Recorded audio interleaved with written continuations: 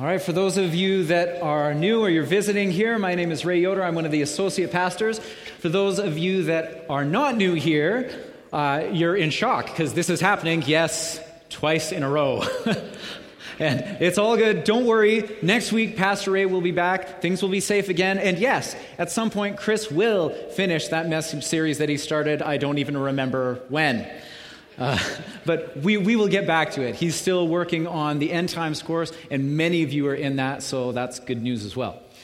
Well, right at the end of last weekend's message, a couple of my friends, Ken and Sarah Harder, who have been at our church for a long time, they were actually in the worship ministry before I came and started here 12 years ago. And so they came up to me after the service and they said, really appreciated your message. Would have loved to have heard it 10 years ago when we needed to have boundaries with you. And I thought, oh, that's appropriate. I remember, when I came on staff here, I was in my early 20s. I was young, immature, and I just wanted to get all the spots filled. And Ken and Sarah would always say yes. It was awesome. So I need someone on keys, I'm just going to call Sarah. She's going to say yes. I need someone on projection, I'm just going to call Ken because he's going to say yes. And so that's how it worked. Bad form on my part, bad boundaries on their part, because they were effectively training me to just always keep coming back to them. So they were facilitating my irresponsibility. Now, to their credit, eventually they had a conversation with my wife. And she said, you can just say no to him, to which I was bothered. So all of a sudden now I'm going to have a whole lot more work. But so that was actually an enlightening and empowering moment for them. They actually began to start saying no to me, and that was good because they were responsible for their growing feelings of resentment. That was on their yard, and really, I was the one that was responsible for filling the spots in the ministry. That was on my yard. So they started having some good boundaries with me, and what actually happened as a result of that is they saved the relationship, right? Because it would have been easy for them after a period of time of just getting burnt out to just stop serving altogether, just sit in the chairs for the rest of their time in church, to have conversations about the leadership, and just to park it there, right? They could have done that. But because they chose to say no, they actually saved the relationship. They can come and chat with me, and the relationship is good. There's no tension at all because they saved it by saying no. And that's really why we're talking about boundaries. That's the point and the purpose, is because we want to have healthy relationships. We want to have healthy relationships within our marriages, within our families, within the body of Christ here at the church as well. So, just a quick recap. A boundary is knowing what we are responsible for and what we are not responsible for. Knowing where we end and where someone else begins. All right? We use the analogy of our yard, right? I know that I know where to start and stop mowing my lawn, and I feel no guilt for not mowing my neighbor's lawns. Now, I assume that would be similar for you. If you do have guilt about not mowing your neighbor's lawn, move next door to me. Because I'm totally happy to use your guilt. That's all good. But that's what a boundary is, okay? So what we want to do today is just get intensely practical with the application of boundaries. All right, so that's where we're going to head. Specifically, we're going to spend the vast majority of our time dealing on the parenting and marriage side. So let's pray and let's get started. Lord God, we thank you for relationships. Thank you for the church. Thank you for our marriages and our families. Thank you that you've placed us smack in the middle of a ton of relationships, and you desire to work with us and on us and through us in those relationships. So I pray that you would speak to us as we go through this message now.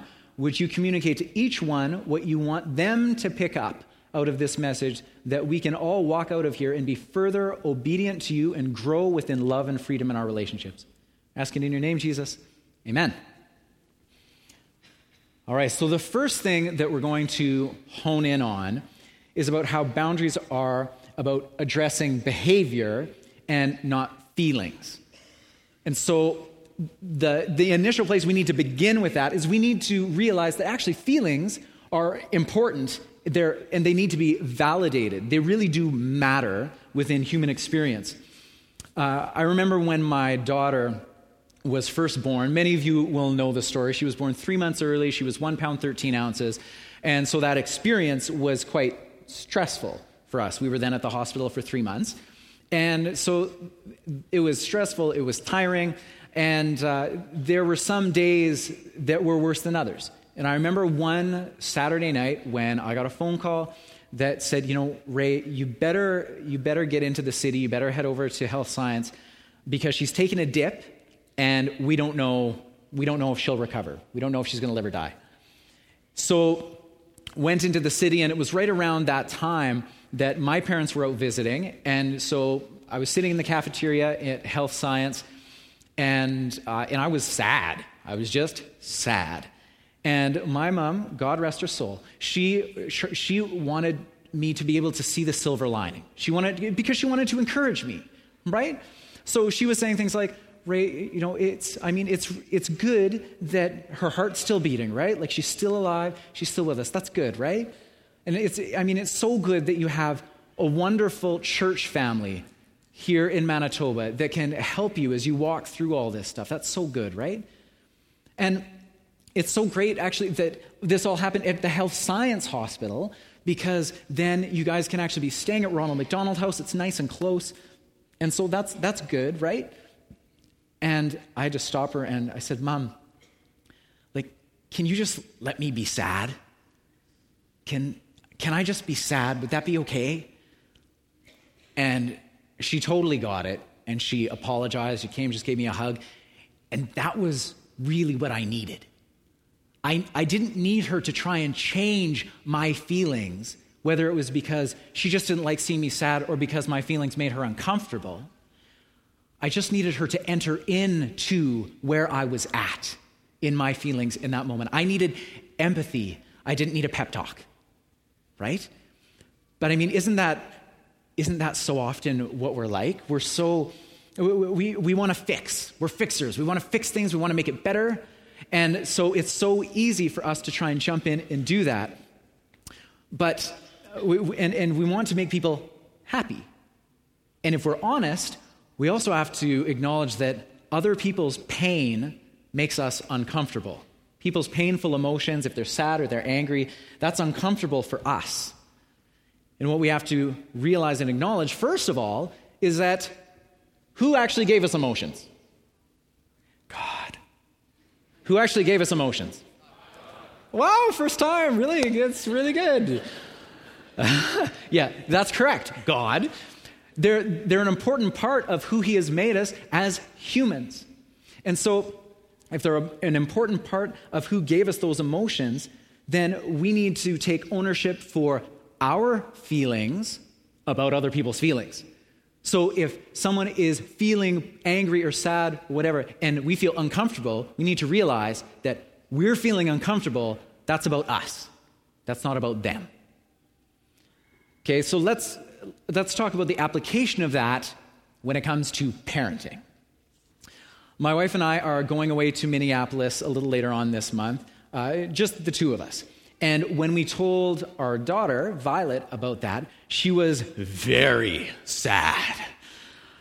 And Violet is very whatever she is at that moment. So her emotions knob is right up cranked. So in this situation, she was very sad. And so we actually had to stop ourselves from launching into a sermon as to why she should be happy for her parents to get away for a couple of days. And we actually started communicating that, and then we stopped ourselves and said, Violet, it's okay that you're sad. It's okay that you're sad. It's okay that you're disappointed.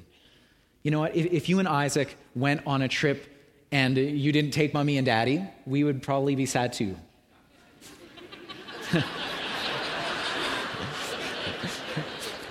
That may have been somewhat true, mostly maybe, but it was empathetic. That's the point.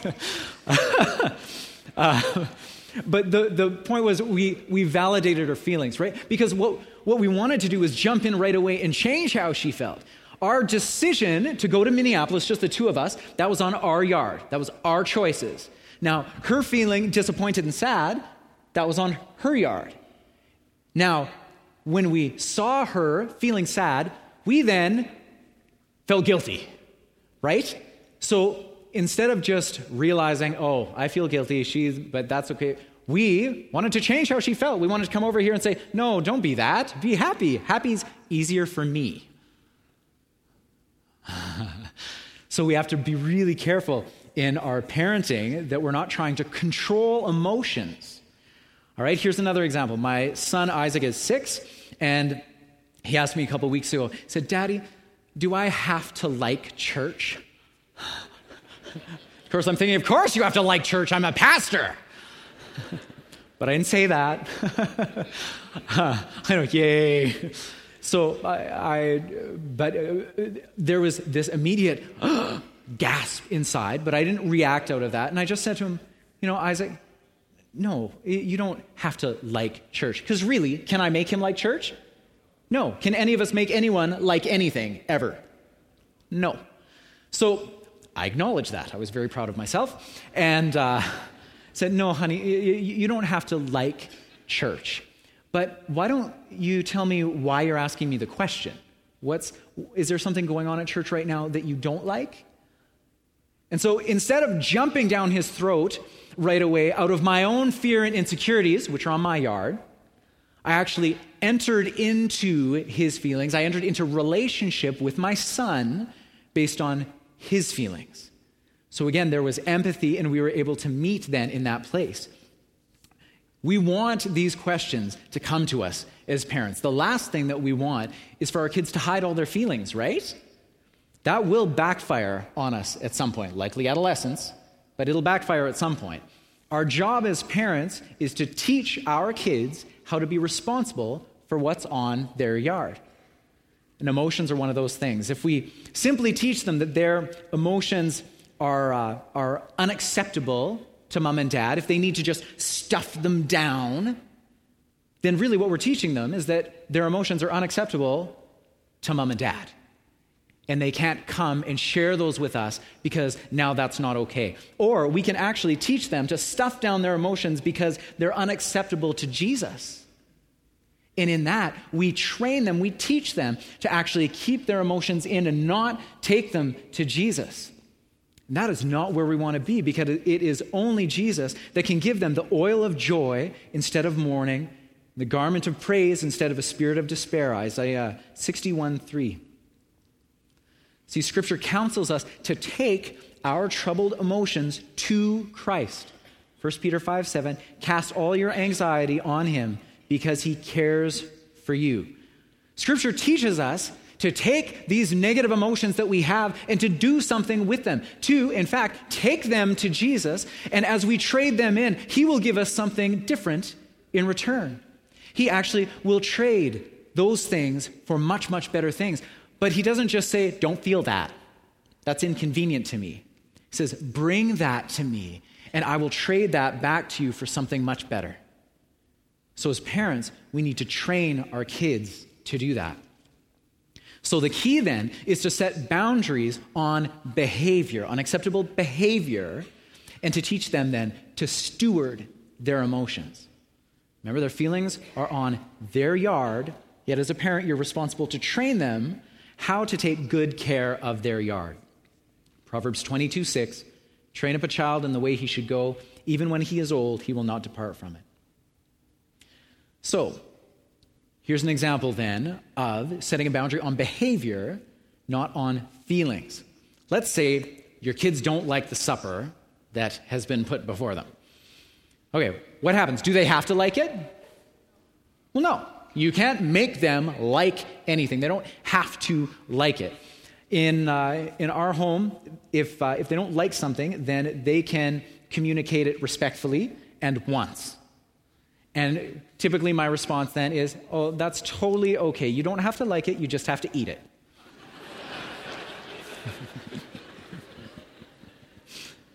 So that's how we roll at our house.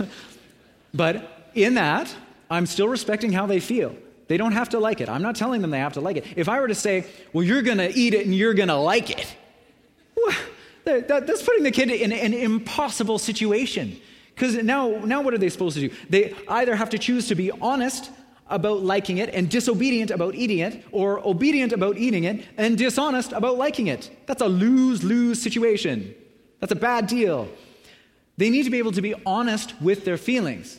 But if they are rude or disrespectful in their behavior, in the way that they communicate their feelings, then you have the opportunity to set a boundary. So, oh, Mommy, this is the yuckiest food you've ever made. Blah. Oh, no. It is time for a boundary. So, in that situation, I would tend to jump in fairly quickly and say, you know what, that was actually really rude. You need to apologize to your mother for saying that. Sorry, Mom. Okay, and now why don't you try that again in a respectful manner? Why don't you try to say that respectfully? And they try that. Okay, thank you. Good, that's very good. Now, we know what you think, and we don't need to hear it again. All right? So, I know you don't like it, and that's okay, but you still need to eat it because there's nutrition in there that will sustain you until your next meal. And now, if you were to say another negative thing about this meal, then you would need to go to your room and finish it there and not get any dessert, because that would be really rude to Mommy, right? Like, she worked hard to get this meal in front of you, right? Okay, good. So, they're allowed to feel what they feel, but you're setting a boundary on their behavior and training them how to manage their feelings and actually how to communicate them in a respectful way.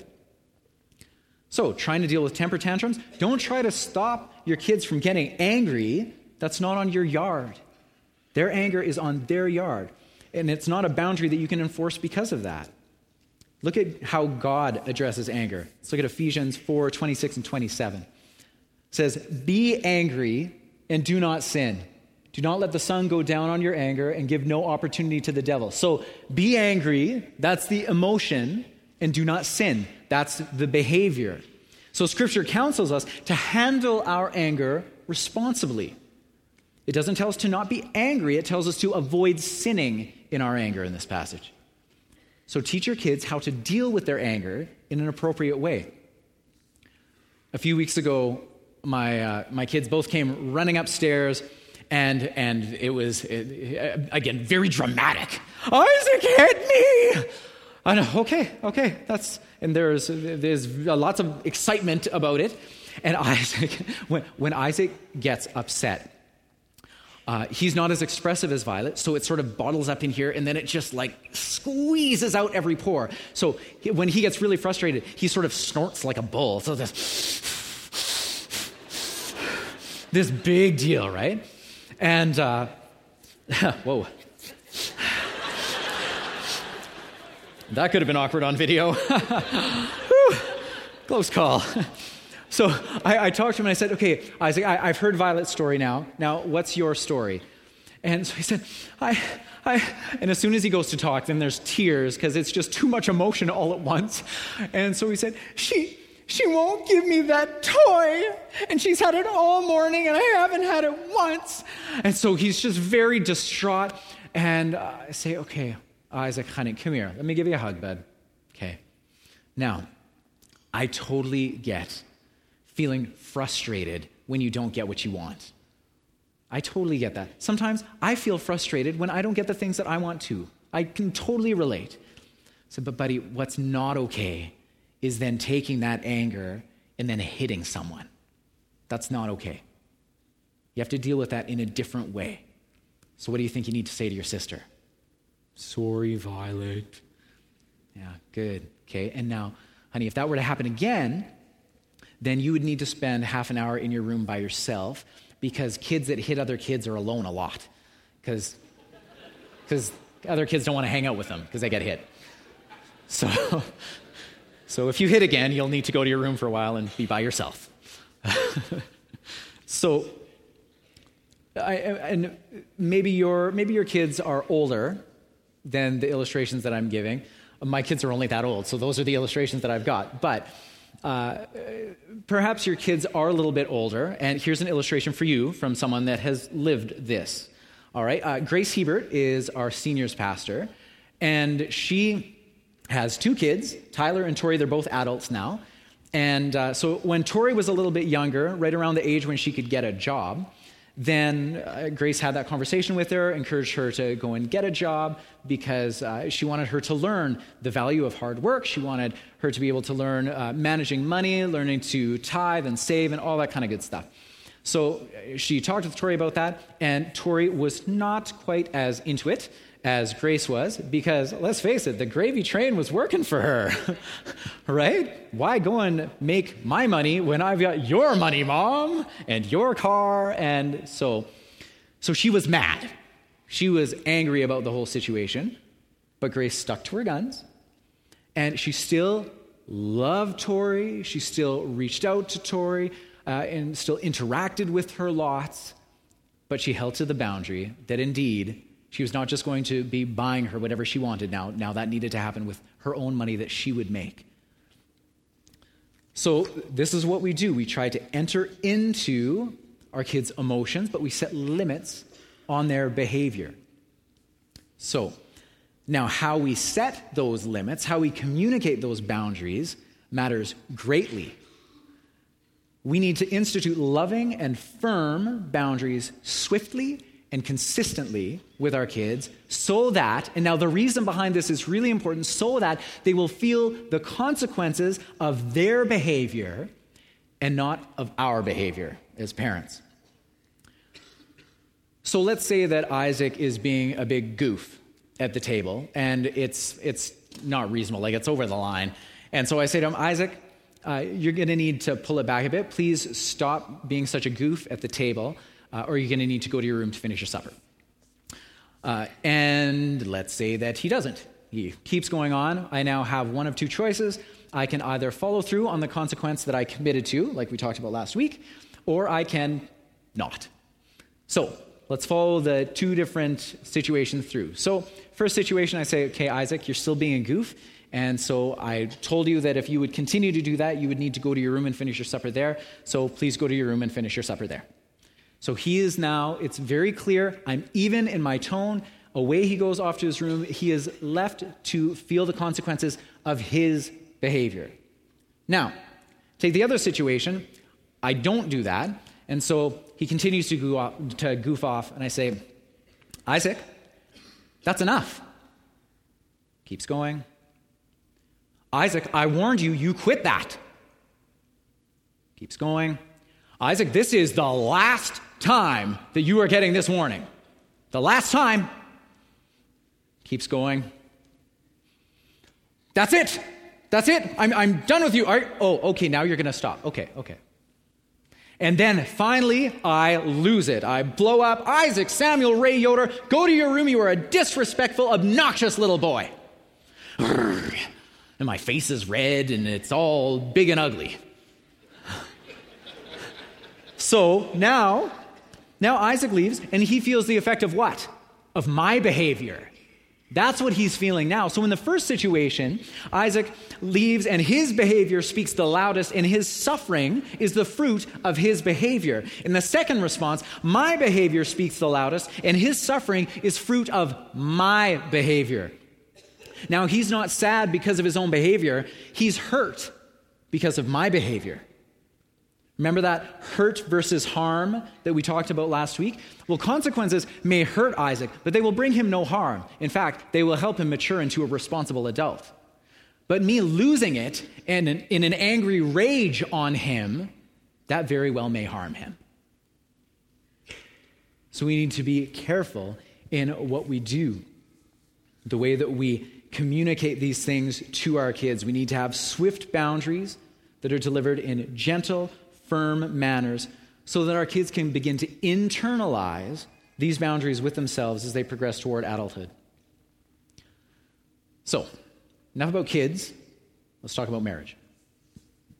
Marriage has got to be the most complex and challenging arena in which to establish healthy boundaries, because this is a relationship that's defined as two becoming one, right? Yet, if we want true oneness within marriage, then we have to be able to still recognize two separate entities. Just like there is water, and water is actually the composite of two elements, hydrogen and oxygen, so the same is true within marriage. So let's look at some examples. Let's say Lois is a wife that loves to shop, which is all fine, nothing wrong with shopping. But Lois loves to shop even when there's no money to shop with. So she's got her credit card and she's got her debit card, happily drives them into overdraft, no problem. And so this is the issue. Now, what happens is as she continues to spend, her husband, Bob, who is the one who is managing the finances, based on a conversation where they decided he should do that because he's better at it. All right, so he's the one that's doing it. He's getting perpetually frustrated seeing the credit card bills come in that can't be paid out of available cash. He feels like he's tried everything. He's taken on extra jobs to try and pay down some of her spending. He's talked with her about reining in her spending. And when he does, she gets mad at him. So he is getting tired and resentful. Now, there's that word, resentful. That should be a little boundaries alarm that's going off. So what belongs on whose yard?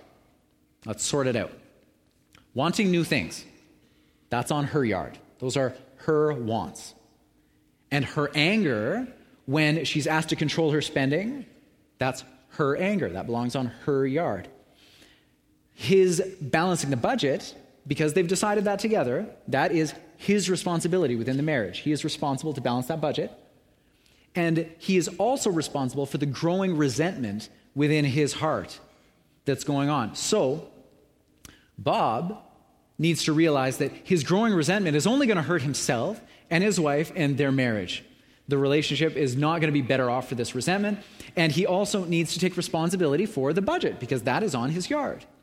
So then he should gently, lovingly, and firmly communicate to Lois that she may no longer have credit cards or debit cards, cash only, that he'll give her at the beginning of the month, and when it's gone, it's gone. He may then free her to take ownership for the gap between their finances and her wants. She can then take ownership of that, and if that means that she has to taper back her wants, then that's fine. If it means she wants to seek further employment, that's fine. But that's on her yard because those are her wants. And then also to deal with her anger. That's hers to resolve. See, consequences are necessary and they're beneficial in marriage. If there's ever a place where we tend to think that boundaries are selfish, it will be in marriage. But marriage is the most important human relationship that we have. It's the most intimate relationship. And so we need healthy boundaries within it the most of any relationship that we've got. Because remember what boundaries are about. Boundaries are all about love and freedom. That's the point. That's the purpose. And out of any relationship, I am certain that marriage is the one that we want love and freedom the most. So if that's the case, then we need to pay the price of freedom and actually have some healthy boundaries within our marriages. Let's say Jan never negotiates her time wisely, and as a result, she and Tim are chronically late for things. Drives Tim nuts, and he's expressed his frustration on numerous occasions before. Don't worry, wives, I'm getting to the guys right after this. But it would be totally reasonable for him to let her know at the beginning of the day, they're sitting down for breakfast, say, okay, the banquet tonight is at 6:30. In order for us to get there on time, we're going to need to leave the house at 6:15. If you're not ready by 6:15, I'm leaving without you. Oh, yeah. There will be a price to pay for him. But that is exactly what he should then do. As 6:15 rolls around and she's still finishing her mascara and she's not dressed yet, he should get in the vehicle, say, I love you very much, dear. See you later, and go to the banquet.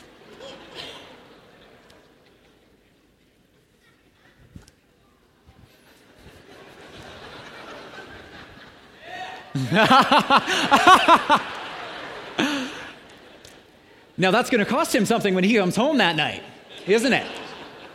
But what is it going to cost him? It's going to cost him her anger. Whose yard is her anger on? It's on hers. And when she's angry and she says, "How can you leave without me?" he should respond and say, "It was your lateness that made you miss the banquet. I didn't like going without you. I don't like being places without you. I love you. You're my wife. But I did not want to miss this. And because you were late, you missed it." And after that happens a few times, then he will have girded himself up with strength. But she will hopefully learn that indeed he's not just an extension of her desires and that she actually needs to take ownership for her lateness. So, there's a biblical principle in here, but this is not, before we get to that, this is not manipulative. Okay? As you may be thinking or feeling right now, this is not manipulative. This is actually a biblical principle of sowing and reaping. And so what we want to do is we want to allow that biblical principle of sowing and reaping to hold true in someone's life instead of the other spouse interrupting it, protecting the other spouse from it, or cushioning its impact on the offending spouse. Galatians 6:7, "Do not be deceived. God is not mocked. Whatever one sows, that will he also reap. For the one who sows to his flesh will from the flesh reap corruption, but the one who sows to the Spirit will from the Spirit reap eternal life." So whatever one sows, that will he also reap. Irresponsible behavior should reap consequences for the irresponsible party. So we need to stop reaping what someone else is sowing. Otherwise, we find ourselves frustrated and resentful in our marriages, and that will kill a relationship. Because what happens? You withdraw, you check out, you start backing off. So this is another example of how little no's preserve love and actually prevent an explosive big no later. Otherwise, what often happens is you end up unintentionally just storing up all those little no's in your heart until they've accumulated large enough for you to give your big no. And that might happen many years down the road. But in marriage, tragically, some of those big no's look like divorce or an affair or some other devastating blow. I saw it with a woman years ago who was in a really difficult marriage. It was a difficult marriage. Her husband had addictions and had bad character, and it was hard. And I had compassion for her because it was a difficult situation that she was in. But by the time that she came and sat down with me, she said, "You know what? I have given and given and given and given, and I have nothing left to give. I am done. I'm serving him with papers. We're getting a divorce. I'm just done." And I spoke with her. I pleaded with her to reconsider her plan because while he had been choosing his own selfish behavior, which he had, his behavior was not her fault. That was his dumb choices. But while he was making his own selfish choices, she was enabling them through permissive behavior. Sure, she had nagged him, she had yelled at him, but she had never set a firm boundary with his behavior. Wouldn't you know it? The moment that she moves out, he decides he wants to turn his life around, and he does. But now it's too late. What might have happened if she would have removed herself from his behaviors in smaller measure earlier on? What if instead of compensating for his addiction by trying to take more and more responsibility onto herself and covering for him, what if she simply got out of the way and allowed him to suffer the consequences of his own irresponsible behavior? If she had said some smaller no's earlier in the marriage, like, "I love you so much. I want to be with you for my entire life. I'm not leaving you. I'm not divorcing you. But though I told you your drinking is an issue for me, you continue to drink, and I can't choose to stop for you. If it's that important to you, you can continue, but I won't continue to expose myself and the children to the angry man you are when you're drunk. I won't do it anymore. The next time that you drink, the kids and I will go and stay at my friend's house, and I don't know how long we'll be there. I really hope that you will choose us over the alcohol, but you have to make that decision. See, we can either take responsibility for our stuff now with little no's along the way, or we can wait for a big no to come down the road. We can do the challenging thing now out of love because we care. We care for the relationship. We care for that person. Or we'll find ourselves face to face with a much bigger challenge, and now all love is gone. Let's talk about husbands who are looking at porn. Wives, you need to stop reaping the shame and embarrassment that your porn-addicted husbands are sowing. You are not the ones committing an irresponsible act, and therefore you should not be the ones reaping the consequence of the irresponsible party. So let's talk about what you can do about it. What is on your yard with this thing? First of all, your feelings are on your yard. You feel betrayed, you feel cheated, you feel fat, and you feel ugly. Those feelings are on your yard, and I'm very sorry. And if you want to see love grow in your marriage instead of recede, you can't just park there. Storing up bitterness and resentment is not biblically acceptable.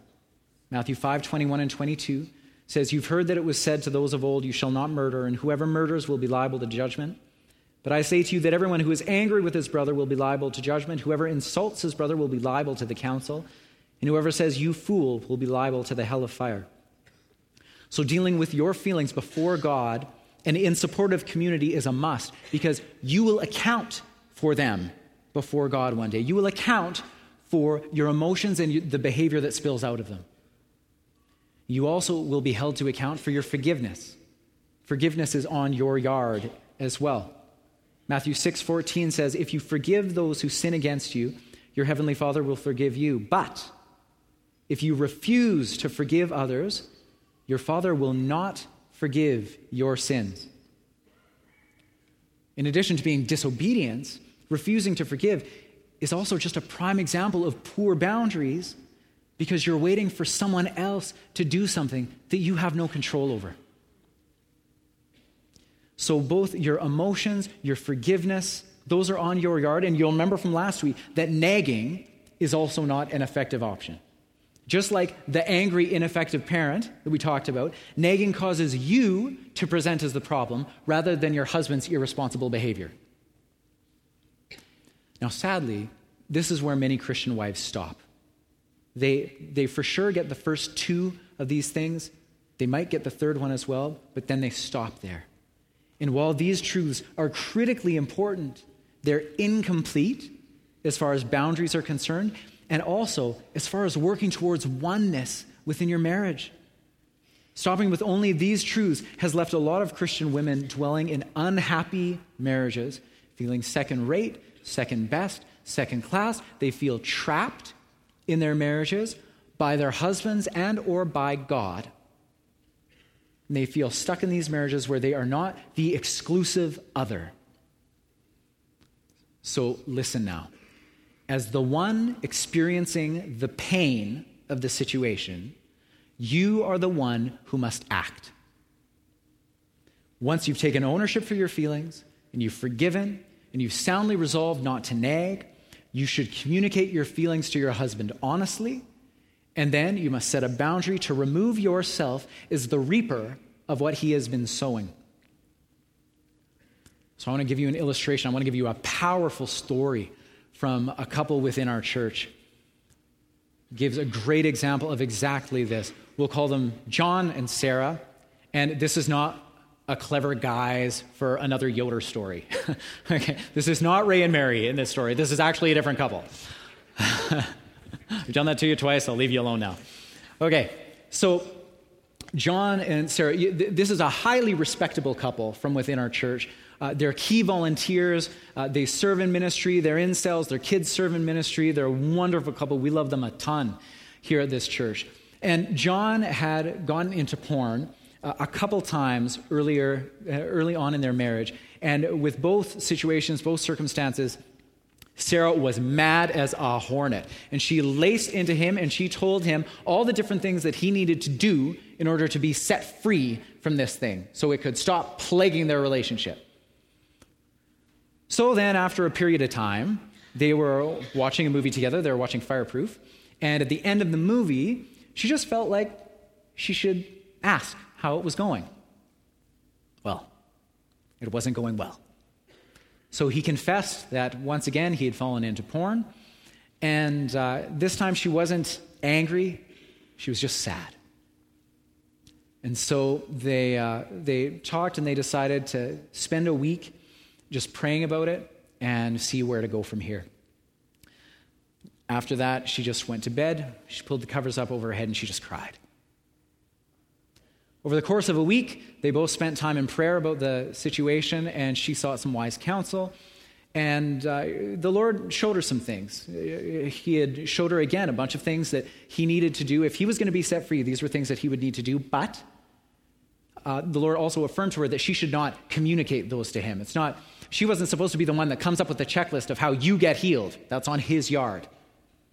But she could pray about it. So that's what she did. She began praying about those specific things. And then the Lord gave her a boundary as well to communicate. So after that week, they sat down together, and she said to him, if it were to happen again, he would need to leave the home, and they would keep working on it separately. She wasn't threatening divorce. Don't hear that. She wasn't threatening divorce. She wanted to work through it, and she was committed to him, but she was done with the behavior having a place in their relationship. How he stopped the behavior, that was up to him. That was on his yard, but the boundary was up to her. She wasn't yelling at him. She wasn't giving an ultimatum. She was just communicating what her limit was. The thing was, she loved her husband. She loved her husband a ton, and she knew as well that he felt trapped in this. He didn't want to be doing this either. He didn't want to see his wife in constant pain over this either. And so the Lord had spoke to him during that week and had given him a checklist of things to do as well. And so he sought inner healing. He got accountability. He canceled their cable. He installed accountability software for their computer. He even changed the radio station that he was listening to. Well, you know what? 5 years later, since that meeting, and he's been porn-free ever since. Ever since that conversation. She did the courageous thing and set a boundary, and she helped bring freedom to both of them. To both of them. It wasn't just for her, it brought freedom to him. He no longer had to be in this constant state of guilt because he was stuck in a behavior that he couldn't get out of on his own. He no longer had to just feel guilty over and over seeing his wife in pain for his own irresponsible behavior, and she was no longer trapped by it. She no longer had to be perpetually sad and angry because of his actions. She took ownership of what was on her yard. Now listen to me, this was fair, it was gracious, it was realistic, and it was kind. This was not harsh or unchristian in the least. In setting a boundary like this with an out-of-control spouse, you are in fact modeling the very love that God demonstrates for us. Our God is a God of fidelity and of jealousy. He is never all right with sharing our affections. Never. He never gets used to it. Listen to Exodus 25. It says, you must not bow down to idols or worship them, for I, the Lord your God, am a jealous God who will not tolerate your affection for any other gods. This is one of God's boundaries with us. If we are unfaithful to him, it will cost us something. And the application is true in marriage. And you know what? It doesn't just benefit you. When I talked with John earlier this week and asked if I could use this illustration, I just asked him to reflect back on that and tell me what he thought about that whole thing. And he said, you know what? The boundary was enough of a wake-up call for me to stir me to action. So do you think that he would trade out that firm boundary that his wife set for him? Do you think that he would rather she was just nice to him and then allow him to stay in this addictive cycle that he was in and just allow her to drift away from him emotionally because she's so hurt all the time? No way, not a chance. Absolutely not. So I want to wrap up with saying this. As much as boundaries are about you and about your yard, by tending your responsibilities and by saying firm little no's along the way, by allowing irresponsible parties to reap what they sow, and tending to your own responsibilities within that, you help others as well. The benefit is not just for you. Yes, you gain personal freedom to give and love out of a cheerful heart. This is a huge benefit, but you also set others free through sacrificial love. Sacrificial love is what we as Christians are to be known for. And sometimes the most loving, the most sacrificial thing that we can do is swallow our own insecurity and our own discomfort and say no to someone we love. So, with your kids, you know what you want for your kids. And if you just give them everything that they want, they'll grow up spoiled and rotten. And they'll eventually experience boundaries within their lives. It will just be a surprise to them. And it will come at the hands of a spouse and a boss, maybe a church leader. Please don't love them so little that you always say yes to them. And you know, if you're in a marriage where your spouse's behavior is slowly killing the relationship, you're dying one day at a time, one act at a time, would you love your spouse enough to set a boundary, to say a little no now that might prevent a big explosive no later, 10, 20, 30 years from now? Would you love like that? Would you engage in a relationship that offers to set both parties free? Where just as iron sharpens iron, so one person sharpens another. Proverbs 27:17. Would you engage in love at that kind of a level? Because love is our highest calling as believers. And in order for love to grow, sometimes love says no. So here's your weekly challenge for this week. In your devotions this week, write down every time you see a boundary being set. Observe God's boundaries in action. Maybe you just underline it in your Bible, you put a little B beside it, but you will find that as you're going through, you'll start seeing this everywhere. This isn't just good psychology we're teaching you here. This is the Bible through and through. You'll see it everywhere. Secondly, where have you been trying to manipulate or control someone else's emotions instead of setting a boundary on their behavior? Repent and seek wisdom on how to change your approach. Third, where do you need to start communicating some little no's so that you can avoid a big no? Kids, marriage, where? And where do you need to stop reaping what another person is sowing? Your kids, your marriage, or other relationships. Let's pray. Lord God, we thank you. Thank you for relationships. Thank you for your love. God, I thank you that your love is not a weak, anemic, permissive love, but your love is strong. Thank you that your love says both yes and no. Thank you that you are not swayed, but that you move forward in love all the time. Oh God, give us wisdom. We need your wisdom to know how to navigate these waters. We need wisdom to know how to love in the way that you love and not in the way that the culture has told us to love. Give us wisdom, God, and bring restoration, bring wholeness within our relationships, within our marriages, our families, within our church. Lord Jesus, so that we can dwell within relational harmony and then we can put our energy and effort toward moving together in unity to that which you have called us, the mission and vision that you have in mind for us within our marriages, our families, within the body of Christ, what you want to accomplish through us, so you are no longer experiencing a logjam of relational dysfunction within your church, but that you can actually speak to us clearly and we can move forward in power and might because of your Spirit within us and because of the wholeness that we have allowed you to bring to our relationships. In Jesus' name, amen.